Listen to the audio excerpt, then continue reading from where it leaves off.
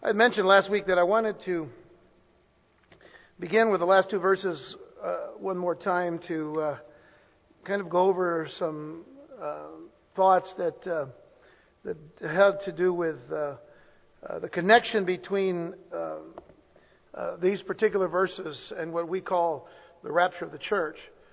And as I bring that particular subject up to you, I know that it has been for many years a very controversial subject, at least from some positions that people hold throughout the years in the church.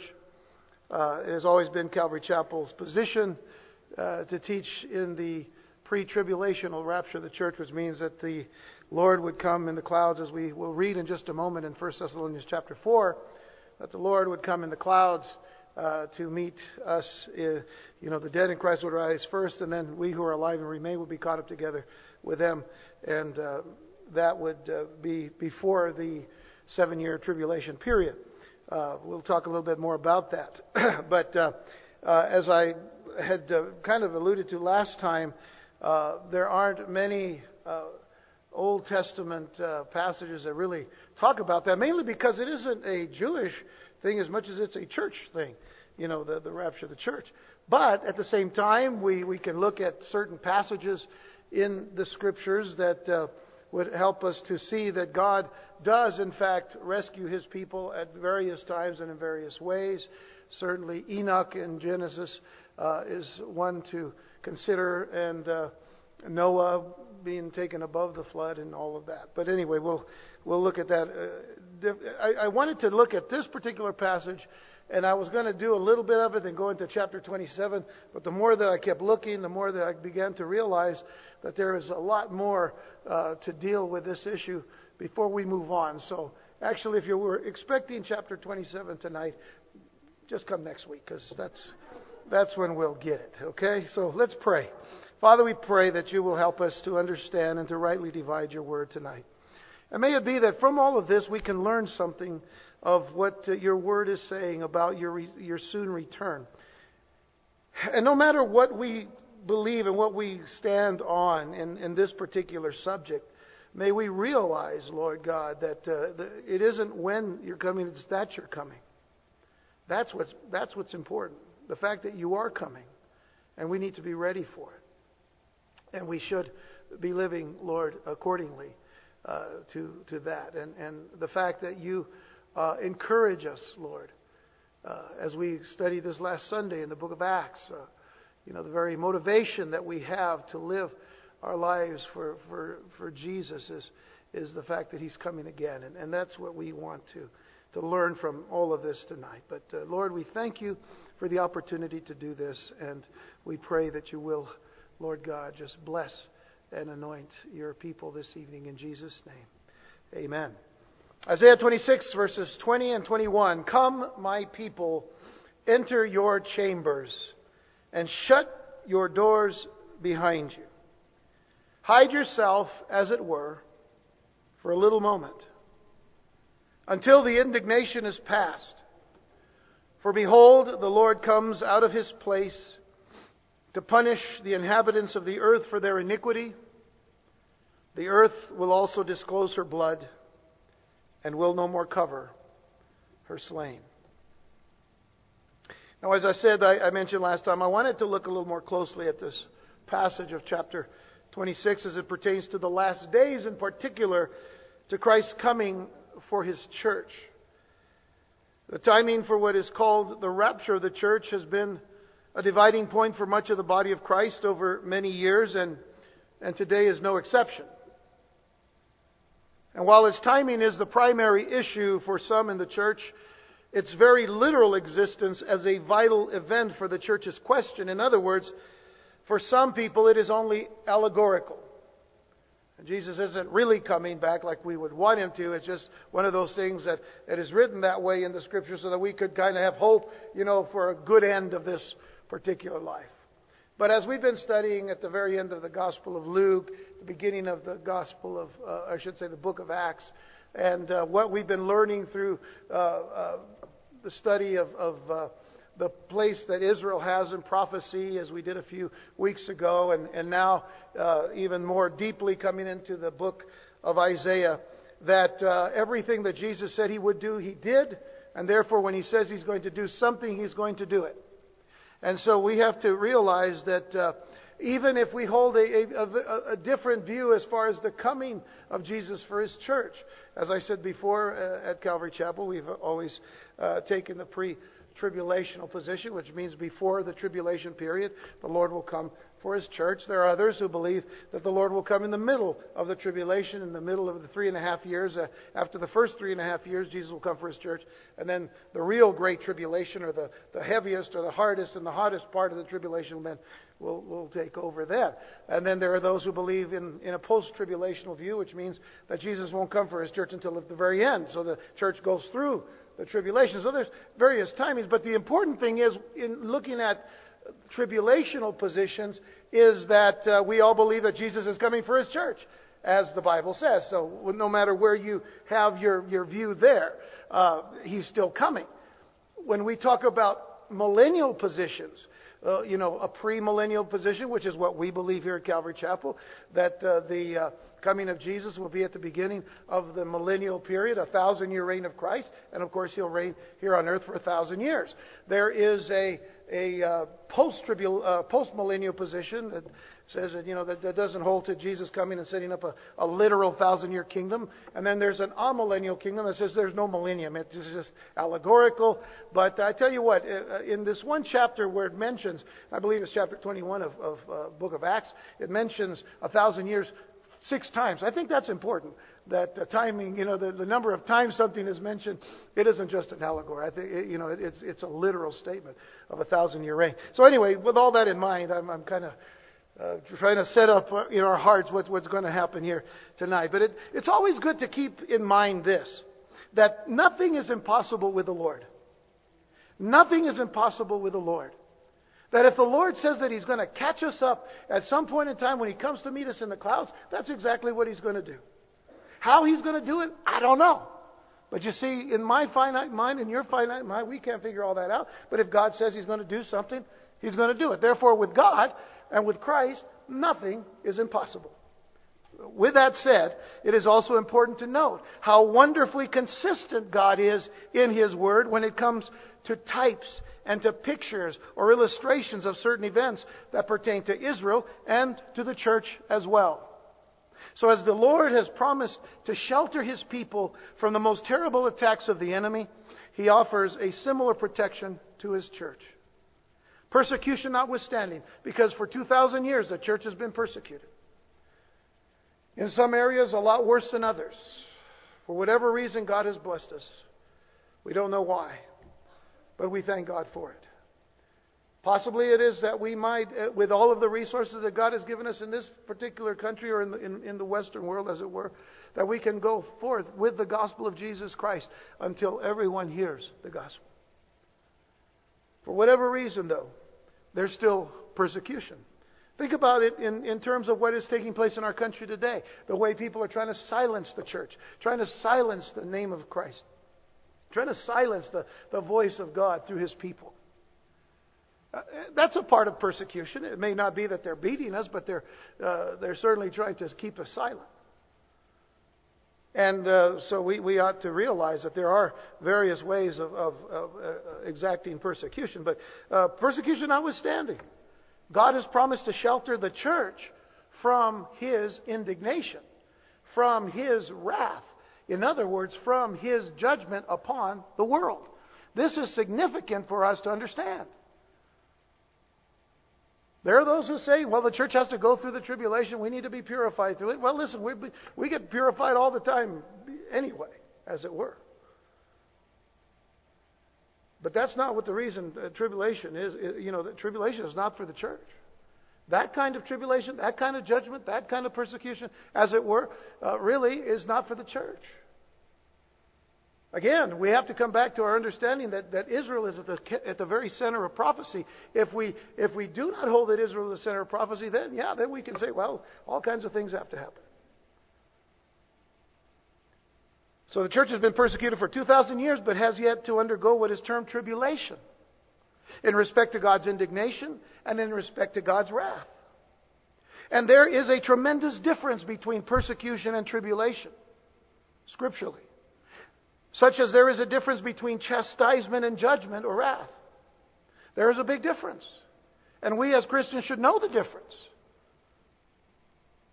Because chastisement applies to God's people. Chastisement applies to the Israelites, to the Jewish people, as much as it applies to the church. We should understand chastisement. What is chastisement? God's discipline upon us. God's correcting us. God's bringing us back into the path that He has called us into. Take, for example, if you will, the following passages. Proverbs chapter 3, Old Testament. Proverbs 3 verses 11 and 12 says, "My son, do not despise the chastening of the Lord," the correction, in other words, not the punishment, but really the discipline of the Lord, "nor detest His correction. For whom the Lord loves, He corrects, just as a father the son in whom He delights." As far as the fact that we as parents, you as parents are being given some challenges in our own society, in our PC society, the politically correct society that today is. I think it was in one state that they're trying to outlaw. I think it's California. They're trying to outlaw any kind of punishment that you might have on your own children. I mean, now they're telling you how to bring up your own kids. But you see, the understanding here is that when you do this, when you correct your children, what are you doing it for? Because you love them. You want them to go in the right way. You want them to go in the right direction. We start throwing discipline out. What has happened? Look at what has happened to our schools since we've thrown God out of school, since we've thrown prayer out of school, since we've thrown discipline. Even if it's just moral discipline, it's been thrown out of school. What do we have today? I mean, we could spend hours just talking about that. But here again, Old Testament, hey, don't despise the chastening of the Lord. Now, we apply that very same passage to Hebrews chapter 12 in the New Testament in verses 7 and 8 where it says, "If you endure chastening, God deals in," and this is the response to the writer of Hebrews quoting this passage in Proverbs, and he says, "If you endure chastening, God deals with you as sons, for what son there is there whom a father does not chasten? But if you are without chastening, of which all have become partakers, then you are illegitimate and not sons." So you see, there is a distinction between correction or chastisement and wrath or judgment from the standpoint of God wanting to wipe you out. If you are His sons and daughters, if we are His sons and daughters, then He chastens us to correct us because He loves us. But then when you go to Luke chapter 21, the words of Jesus here in verses 34 through 36, He says, "But take heed to yourselves, lest your hearts be weighed down with carousing, drunkenness, and cares of this life, and that day come on you unexpectedly, for it will come as a snare on all those who dwell on the face of the whole earth." Now notice the picture, what Jesus is saying. This time of His coming is coming, this day that He mentions here, the day of the Lord, is coming on people unexpectedly, but it says, "For it will come as a snare on all those who dwell on the face of the whole earth. Watch therefore, and pray always that you may be counted worthy to escape all these things that will come to pass and to stand before the Son of Man." It's really interesting that a lot of people who criticize the pre-tribulational position, where Jesus would come to take His church out of the way before the 7 years of tribulation, will always say, "Well, you guys just want to escape." Well, here Jesus said we should. Do you see that? Do you understand what He says? That you may be counted worthy to escape. Well, heck, if you've got to be kind of worthy to escape, might as well want to escape something. Certainly something that the church is having to go through, because we're not going to be dwelling on the earth. And Jesus mentioned that, who dwell on the face of the whole earth. If He chastens us as sons, that's different. Okay, with that in mind. Ephesians chapter 5. Let's move on. Verses 6 and 7. Listen to what Paul says. He says, "Let no one deceive you with empty words, for because of these things, the wrath of God." You see that phrase, the wrath of God? Are we talking about chastisement here? No. Are we talking about some kind of correction? No. The wrath of God comes upon whom? The sons of disobedience. There's a distinction. "Therefore do not be partakers with them." we are separate from the sons of disobedience. Why? Because we are the sons of God. Now, we should be sons of obedience. And that's where we are, but sometimes we kind of flub it and we'll be a little disobedient from time to time. But do you understand what I'm saying? There's a difference. Once we are His sons, He doesn't treat us as the sons of disobedience. The same thing applies to Colossians chapter 3, verses 5 through 7. Listen, he says, therefore put to death your members which are on the earth, fornication, uncleanness, passion, evil desire, and covetousness, which is idolatry. Because of these things, the wrath of God is coming upon the sons of disobedience, in which you yourselves once walked when you lived in them. In other words, you once walked in them, you don't walk in them anymore. At least you should. You don't walk in them anymore. There's a distinction. Now jump down to 1 Thessalonians chapter 1, verses 9 and 10. For here it says, for they themselves declare concerning us what manner of entry we had to you, and how you turned to God from idols. And notice that kind of connects with what it says in Colossians, because all of that other stuff we used to do was idolatry. But he says, how you turned to God from idols to serve the living and true God, notice, and to wait for His Son from heaven, whom He raised from the dead, even Jesus, who delivers us from the wrath to come. He's delivering us from that wrath that is going to come upon whom? The sons of disobedience, not the church. In 1 Thessalonians chapter 5, same book, but chapter 5, verses 9 through 11, it says, for God did not appoint us to wrath. Is there not a distinction here? God did not appoint us to wrath, but to obtain salvation through our Lord Jesus Christ, who died for us, that whether we wake or sleep, in other words, whether we're alive or dead, we should live together with Him. Therefore, comfort each other and edify one another, just as you also are doing. And by the way, when we go back to 1 Thessalonians 4, not yet, but when we get there, listen, the very thing that we're going to see is Paul saying to us, comfort one another with this thought. Comfort one another with these words. The dead in Christ shall rise first, and we who are alive and remain shall be caught up together with them to meet the Lord in the air and ever be with the Lord. Comfort one another with this. My very reading of these scriptures to you tonight is done not only to teach you, it is done to comfort you. I'm wanting you to realize the importance of the coming of Jesus Christ and the very fact that His coming for His church is an imminent thing. What I mean by that is this. There's nothing else that has to happen prophetically for Christ to come for His church. That's what I'm saying. That's why I believe strongly that Jesus is going to come for His church before all hell breaks loose. Pardon my French. It is an imminent thing, and we're going to see a little bit of that in just a moment. Lastly, though, Revelation chapter 3, verse 10. These are the words of Jesus to the church in Philadelphia.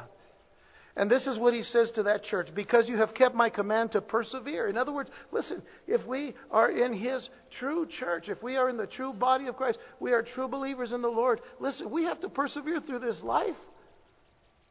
But nonetheless, He says, because you have kept my command to persevere, I also will keep you from the hour of trial, which shall come upon what? The whole world, to test those who dwell on the earth. I'll keep you from that. Now, with all these scriptures in mind and heart, we can now look at the connection between Isaiah 26, verses 20 and 21, and the classic rapture passage, which is 1 Thessalonians 4. Now turn to 1 Thessalonians 4. Now, we're going to read this later, so keep your finger here, because we got to come back and add some verses to it. But I want to begin at verse 16. Here's the classic passage for the rapture of the church. The snatching away. That's really what the word rapture, the rapture comes from a Latin word, rapere, but in the Greek it's the word harpazo. And you'll see, I'll show you where that word is in verse 17. It says caught up there, but literally it just means snatched away. Snatched away. That's a pretty picture, I think. Now, it says, for the Lord Himself. This is great, isn't it? The Lord Himself, not sending some, busload of angels down here to get us. The Lord Himself. The Lord Himself will descend from heaven with a shout, with the voice of an archangel, and with the trumpet of God. Now, we're not going to go into the greatest of details yet, but suffice it to say that those who are here and alive, those who are dead, waiting the resurrection, we will hear these things. We will hear the shout. We will hear the voice. We'll hear the trumpet. Then it says, and the dead in Christ will rise first. And then we who are alive and remain. And I want to stress a word there that Paul uses. Then we. You'll notice he doesn't say they, as if to say, well, this will come out of my lifetime. So those who much later on will come, they will. No, he doesn't say that. He says when we. Then we who are alive. Paul is including himself in those who are ready and waiting for this very event to happen. Then we who are alive and remain shall be caught up, harpazo, snatched away, together with them, the dead in Christ, together with them in the clouds to meet the Lord in the air, and thus shall we always be with the Lord. Therefore comfort one another with these words. Then we, not they, not them, then we. Paul says, I'm looking to. It can happen. They thought it was going to happen then. It is at this point that I want to come back to our study from last time to note that the last two verses of Isaiah 26 present a prophetic phrase that will not only affect the remnant that has been mentioned throughout the little apocalypse. Now remember, the little apocalypse is chapters 24 through 27. The passages that are describing the day of the Lord, that terrible day of the Lord. We've kind of touched upon it a little bit. That's why it's called a little apocalypse. We see this whole picture out before us in this section. So it'll not only affect the remnant that has been mentioned throughout this section, but will also speak significantly to the church for practically the same reasons. Though we don't ever really have the church being Israel and Israel being the church. There's two distinct entities. But let me state parenthetically, let me just kind of put my parentheses here, that in studying these passages, I should say, and I'm speaking very personally now, and somewhat from the standpoint of speculative reasoning, as it were. But nonetheless, I came to see a pattern that caused me to believe, caused me to think. Try to see this picture of Paul sitting down, writing to the Thessalonian church, writing to those in the church in Thessalonica. While he's writing this letter, I could believe that Paul had before him on his little table, or maybe his big table, but nonetheless he had the Isaiah scrolls in front of him as he was composing this said letter. The scroll that would have contained what we know as chapter 26. There weren't chapter verses annotated in the scrolls that they had. But I'm thinking as I'm hearing and I'm reading and I'm seeing these things being written to the church in Thessalonica, that Paul, a Jew, who knew the Old Testament, who knew the Hebrew Scriptures by memory, would say, there's something here that the church needs to understand. The scroll that would have contained chapter 26. Listen carefully. Isaiah 26 verse 17. These are just little tidbits, take it for what it's worth. But Isaiah writes here, as a woman with child is in pain and cries out in her pangs when she draws near the time of her delivery, so have we been in your sight, O Lord. The consistency of prophecy and prophetic language is that always means something that has to do with the end and the end times, with Israel. As a woman with child is in pain and cries out in her pangs when she draws near the time of her delivery, so have we been in your sight, O Lord. Speaking of Israel. But look at 1 Thessalonians chapter 5, verse 3. Now remember, the Thessalonians, those in Thessalonica, were primarily Gentiles. And so we find here in 1 Thessalonians chapter 5, verse 3, he says, for when they say peace and safety. And by the way, we could spend a whole night talking about this verse. Well, we're not going to do it tonight. But not next week either, because I've got to get back to 27. But one of these days we're going to do that. But for when they say peace and safety, then sudden destruction comes upon them. And notice, as labor pains upon a pregnant woman. You see the connection? And they shall not escape. And they shall not escape. What has he already said in chapter 4? We who are alive and remain shall be caught up together. Go to Isaiah 26, verse 19. Little allusions here, little things to look at, little, as I said, tidbits to consider. Isaiah 26, verse 19. Your dead shall live. Together with my dead body. What's Isaiah saying? We shall live. Together with my dead body, they shall arise. Awake and sing. You who dwell in dust, for your dew is like the dew of herbs, and the earth shall cast out the dead. Now, go back to 1 Thessalonians 4 and look at verses 13 through what we already read. And Paul says, but I don't want you to be ignorant, brethren, concerning those who have fallen asleep. In other words, those who have died. Lest you sorrow as those who have no hope. You see, the hope is found in the Hebrew Scriptures. The hope is found in the Hebrew Scriptures. The fact that man will resurrect. There is resurrection. And he says, for if we believe that Jesus died and rose again, even so God will bring with him those who sleep in Jesus. In other words, those who have died in Christ. Many of the people in Thessalonica, they were being told other different things, that those who had died in Christ, they wouldn't rise.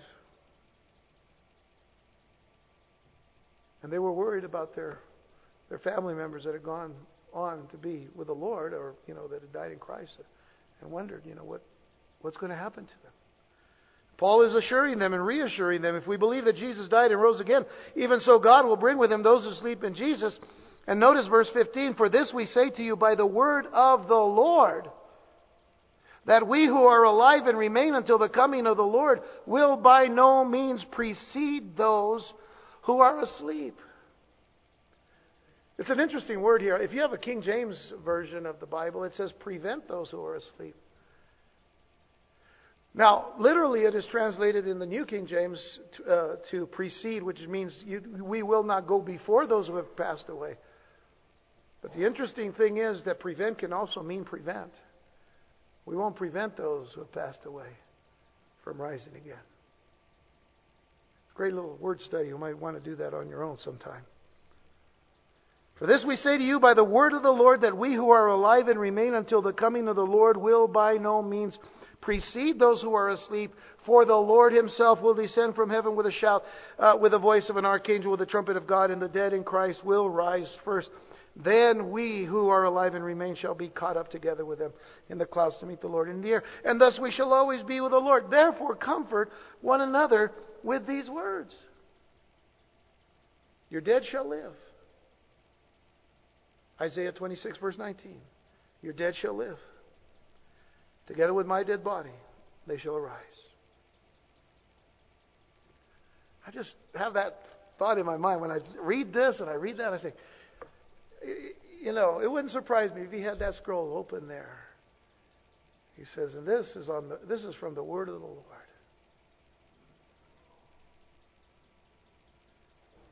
The language now that is used in verse 20 that is in our text in Isaiah Let me read verse 20. Come, my people. Beautiful little passage. Come, my people. Enter your chambers and shut the doors behind you.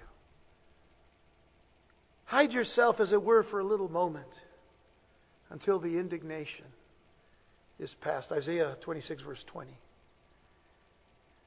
The language here, while dealing with the remnant salvation, the remnant of Israel, while dealing with the remnant salvation out of the time of trouble, has prophetic meaning for the church in that the picture given here is that from the Jewish wedding tradition. This is actually a picture from the traditional Jewish wedding. Now, things have changed down through the years, but some things haven't. And if you're familiar somewhat with some of the aspects of the traditional Jewish wedding ceremony, you'll be familiarized with it very quickly, because you see the huppah. How many of you know what the huppah is? The huppah is, if you've been to a traditional Jewish wedding, it is you got four men that hold these poles, and it has a tent, and they have the bride and the groom come under that tent. That's significant, because it's saying that this is the place where they are, the chamber, in other words. This is the chamber for this couple. Now, the wedding is held underneath that, but symbolic, because in times past, especially in the day of Jesus, probably before that, and probably sometime after that, there was a real tent where they could actually close the doors. You'll see why in just a moment. Nobody else should be seeing what's going on inside there, if you get my drift. Anyway, so the huppah being representative of the chamber in which the bride and the groom hide. This is the idea here. The bride and the groom hide for 7 days is quite significant to the church, the bride of Christ. 7 days. Not 3.5 days. And not just in and out. Those who get married don't want to go in and out anyway. So, you understand what I'm saying. Okay, you guys aren't getting it. It's just going over your head. All right. You'll get it in a moment. So let me quickly describe to you then, in a somewhat step-by-step manner, the essential events in a traditional Jewish wedding, or at least one in Jesus' time. And as you follow along, listen and think of the spiritual implications. Listen. First of all, by the way, there's 8 points here. 7, and an 8th being the new beginning.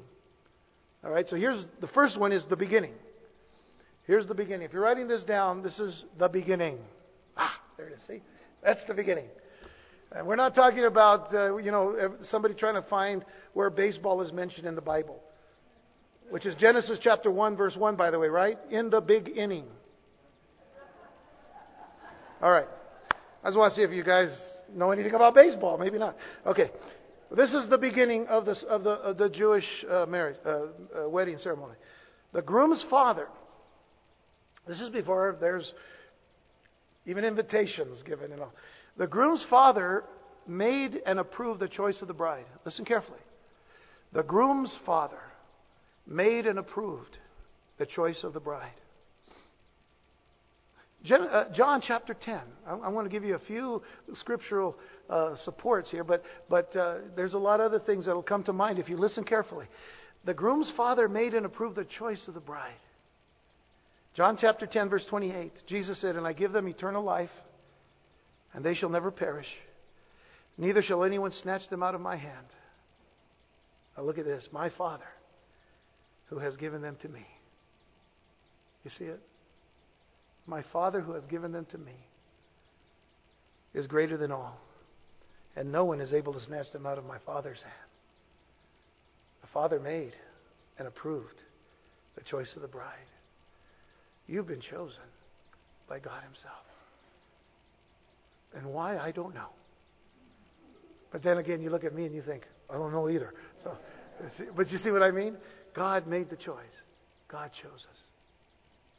Not we ourselves. The second part, the groom's promise. The second part of the whole traditional Jewish wedding ceremony is the groom's promise, which was a covenant or contract promise that is made by the groom. He drinks a cup of wine to seal the covenant. By the way, that was done also at Passover. He drinks a cup of wine to seal the covenant. He pays a price to show that he is serious. Does that sound familiar? The groom pays a price to show that he's serious. What did Jesus do for us? He drank the cup. Remember the garden? Let this cup, if it be thy will, let this cup pass from me. He drinks the cup. And then he goes to the cross. And he pays the price. And then he gives a speech of promise to his bride that he would come to claim her soon. John 14, what does he say before he goes to the cross? He gave the promise. Let not your heart be troubled. Have you ever wondered why? I know I'm kind of interjecting here, but have you ever wondered why? There's some people that are always worried. Oh, I'm getting too old, and I need to get married right away. Hey, you know what? Let not your heart be troubled. You believe in God? Jesus said, believe also in me.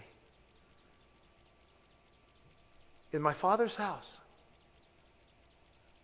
are many hupas. Many mansions, many dwelling places. If it were not so, I would have told you. I go to prepare a place for you. And if I go and prepare a place for you, I will come again and receive you to myself. That where I am, there you may be also. The promise. The promise. The groom's promise. Thirdly, the groom's... Whoops, that's not it. That was Sunday. How did Sunday get in there? The third point is the groom's preparation for his bride. The groom's preparation for his bride. Isn't it a good thing I can see what you guys see? The third is the groom's preparation for his bride. Now the groom prepares the huppah where they will stay for 7 days. Are you starting to get the picture?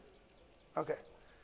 The groom prepares the huppah where they will stay for 7 days. He works until it pleases the Father. Listen carefully. He works until it pleases the Father, and then he may go after his bride. Mark chapter 13. The words of Jesus again.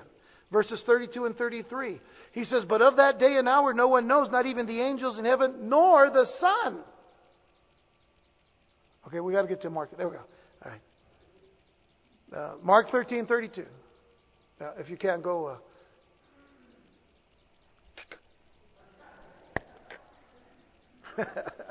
Mark 13:32. My remote's not working. All right. There it is. But of that day and hour, no one knows, not even the angels in heaven, nor the Son. All right. This is something that Jesus chooses. See, a lot of people say, well, Jesus, how can he be God if he doesn't know something? He chooses to follow this pattern. Listen carefully. Nor the Son, but only the Father. What does that sound like? It sounds like the wedding ceremony here. That's what he's trying to teach us here. He says, take heed, watch and pray, for you do not know when the time is. That's part of the ceremony. That's part of this whole thing. Why? Because now we come to the bridesmaids. Now, this is the fourth point. The bridesmaids. Now, who are the bridesmaids? The bridesmaids were the unmarried friends who attend the bride and provide light for the groom who comes at night. This is a very interesting part of this. Now, I'm going to ask you to read Matthew 25, verses 1 through 13 later.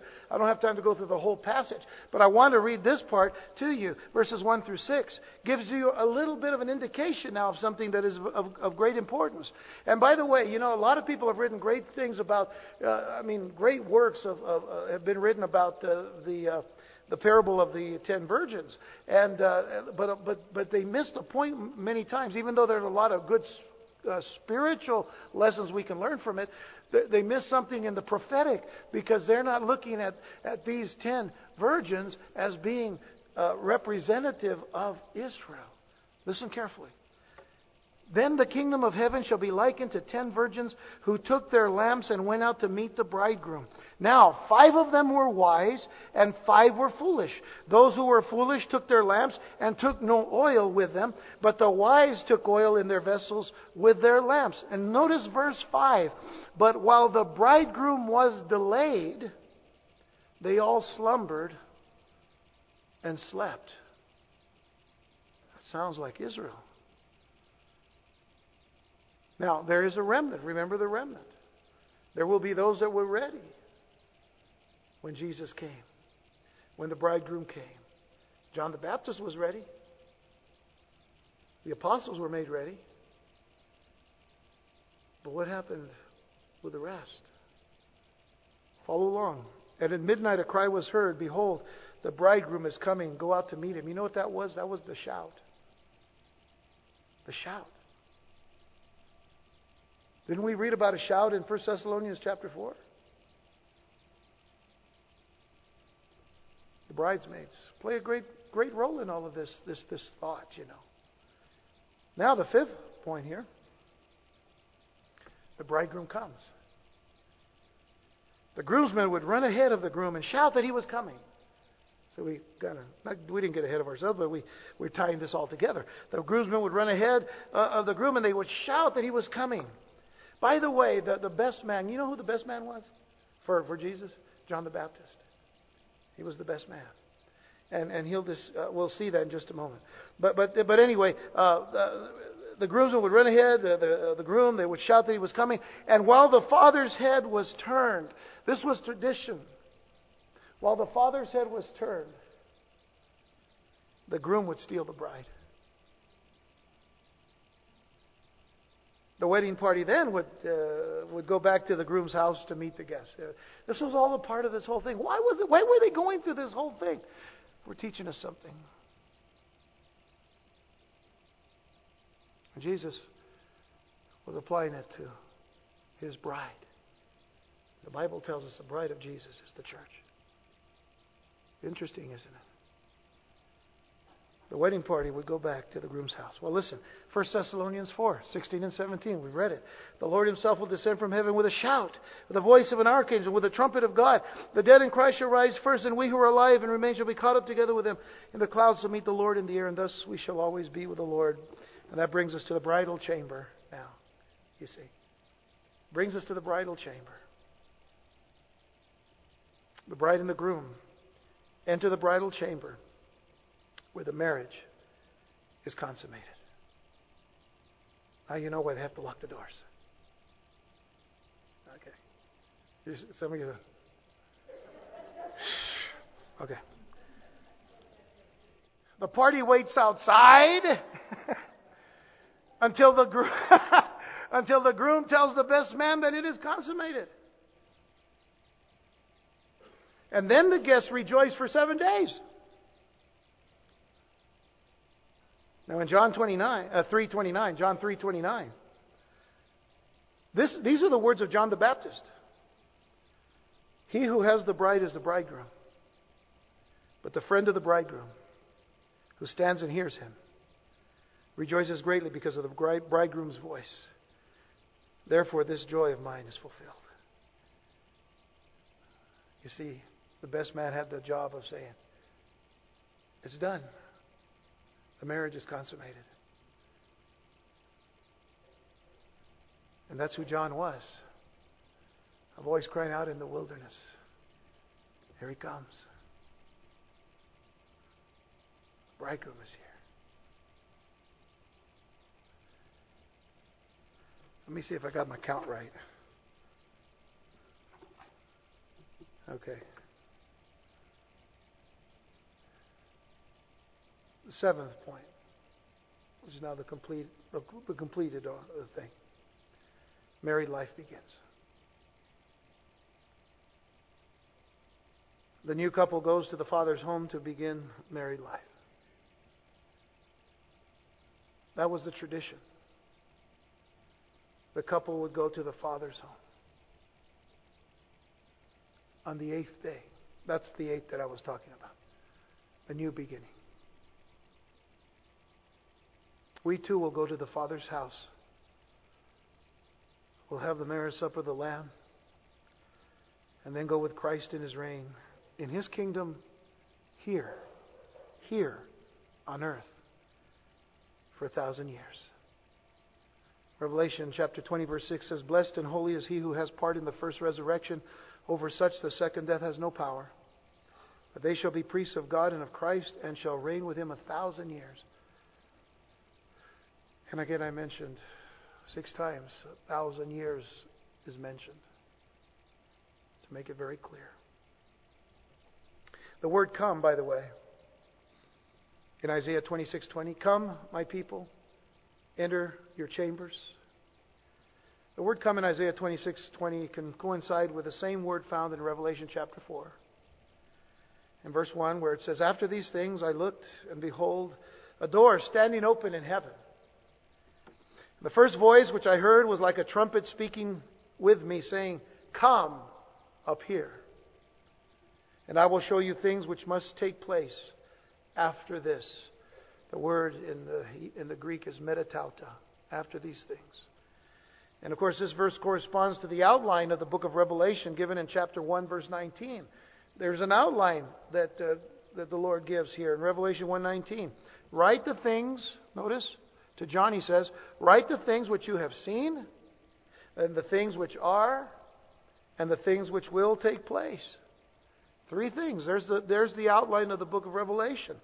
The things which you have seen is the vision of Christ in chapter 1. When you read chapter 1 of Revelation, you see this beautiful vision of Christ. And then the second thing is the things which are present, deals with the messages to the 7 churches in Revelation chapters 2 and 3. So that is where we are today. I mean, the church is still here. The church is waiting for the coming of the Lord. There is that focus in the present that God is dealing with the church. But thirdly, the third part of the outline is, then write the things which will take place after this, metatauta, which refers to chapters 4 through 19 of the book of Revelation, and it has to be stated that the church is no longer mentioned after this statement in chapter 4. There is not any reference to the church from chapter 4 on through chapter 19.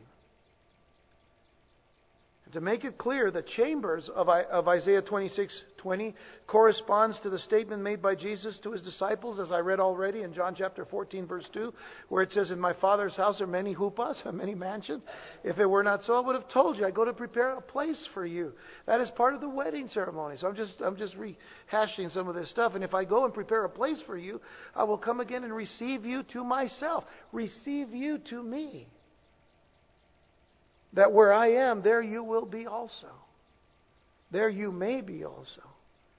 And how beautiful that this relates to what Jesus prays in His high priestly prayer in John chapter 17. Think about this. Just this one verse, John 17, verse 24. Even though I would encourage you to read all of John 17. But look at verse 24, where Jesus says in His prayer to the Father, Father, He says, I desire that they also whom you gave me may be with me where I am. That they may behold my glory which you have given me.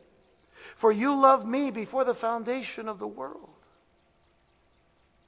And how wonderful that, before He even states this prayer, He's already said to His people, so that where I am, there you may be also. But He says in His prayer, Lord, Father, I desire that they also whom you gave me may be with me where I am. That is His love for His church. That is His love for His bride. That they will be with me where I am. And of course, the great blessing that we have as believers in Jesus Christ today, as Christians, is the fact that Jesus said to us, I'm going to be with you. I will not leave you. I will not forsake you. I will be with you always, even to the end of the age. You can be sure that Jesus will stand for His bride. Jesus will stand for the one He loves. And then, of course, Isaiah gives us the full extent of the message to bring us back to where we began. And so verses 20 and 21, "Come, my people, enter your chambers and shut your doors behind you. Hide yourself, as it were, for a little moment until," notice, "until the indignation, the wrath, the judgment is past. For behold, the Lord comes out of His place to punish the inhabitants of the earth." Now, we saw that phrase in both the Old Testament and the New Testament. To punish the inhabitants of the earth for their iniquity. The earth will also disclose her blood and no more cover her slain. The Lord God, Yahweh, Jehovah, whatever name you are familiar with. But the Lord God is the protector of His people, Israel, hiding them away in the wilderness of the peoples, as Ezekiel prophesies in Ezekiel 20, verses 33 through 38, when he says, "As I live, says the Lord, surely with a mighty hand, with an outstretched arm, and with fury poured out, I will rule over you. I will bring you out from the peoples and gather you out of the countries where you are scattered with a mighty hand, with an outstretched arm, and with fury poured out. And I will bring you into the wilderness of the peoples." By the way, during that time of the day of the Lord, the people will be leaving. Many of them will be leaving out of Jerusalem. They'll be heading into what's called Jordan. There's an area there called Petra. We'll talk about that at another time. But nonetheless, this is what Ezekiel is referring to. And then he says, and there I will plead my case with you face to face. Just as I pleaded my case with your fathers in the wilderness of the land of Egypt, so I will plead my case with you, says the Lord God. I will make you pass under the rod, and I will bring you into the bond of the covenant. I will purge the rebels from among you, and those who transgress against me. I will bring them out of the country where they dwell, but they shall not enter the land of Israel. Then you will know that I am the Lord. That's for Israel. That's for His people. Jesus alluded to that in His great dissertation, as it were, of what was to happen in the end time and in the day of the Lord. But comparing the language used by Isaiah and by Paul, certain things begin to fall into place. Suffice it to say that there is no safer place in the entire universe than in the shadow of the Almighty. There's no safer place in all of the creation than to be in the shadow of the Almighty. And this is why the psalmist in Psalm 91 verses 1 and 2 says, "He who dwells in the secret place of the Most High shall abide under the shadow of the Almighty. I will say of the Lord, He is my refuge and my fortress, my God. In Him I will trust." Lastly, I leave you with Proverbs 18 verse 10. "The name of the Lord is a strong tower. The righteous run to it and are safe." Did you know that Jesus is our strong tower? We can run to Him and we're safe. The great thing to know is that when Jesus does come, we'll be with Him. Now, I want to make it very clear when we talk about the rapture of the church, we're not talking about the second coming. As we've mentioned many times, that Jesus will plant His feet upon the Mount of Olives and then, of course, bring with Him, as the Scripture says, the 10,000s of His saints with Him to take Jerusalem. That will come, certainly, after He comes for His people. But you notice that it says He comes in the clouds. And we've been studying, as a matter of fact, in Acts chapter 1. As you have seen Him leave, so shall you see Him return. Those who are dead in Christ shall rise first, and then we who are alive and remain shall be caught up together with Him and meet Him in the clouds, and there in the air, and ever be with the Lord. Comfort one another with these words. Folks, be comforted. Jesus is coming. As He promised, He said He will do it. He's going to do it. Let's get our hearts ready for that return. Let's pray.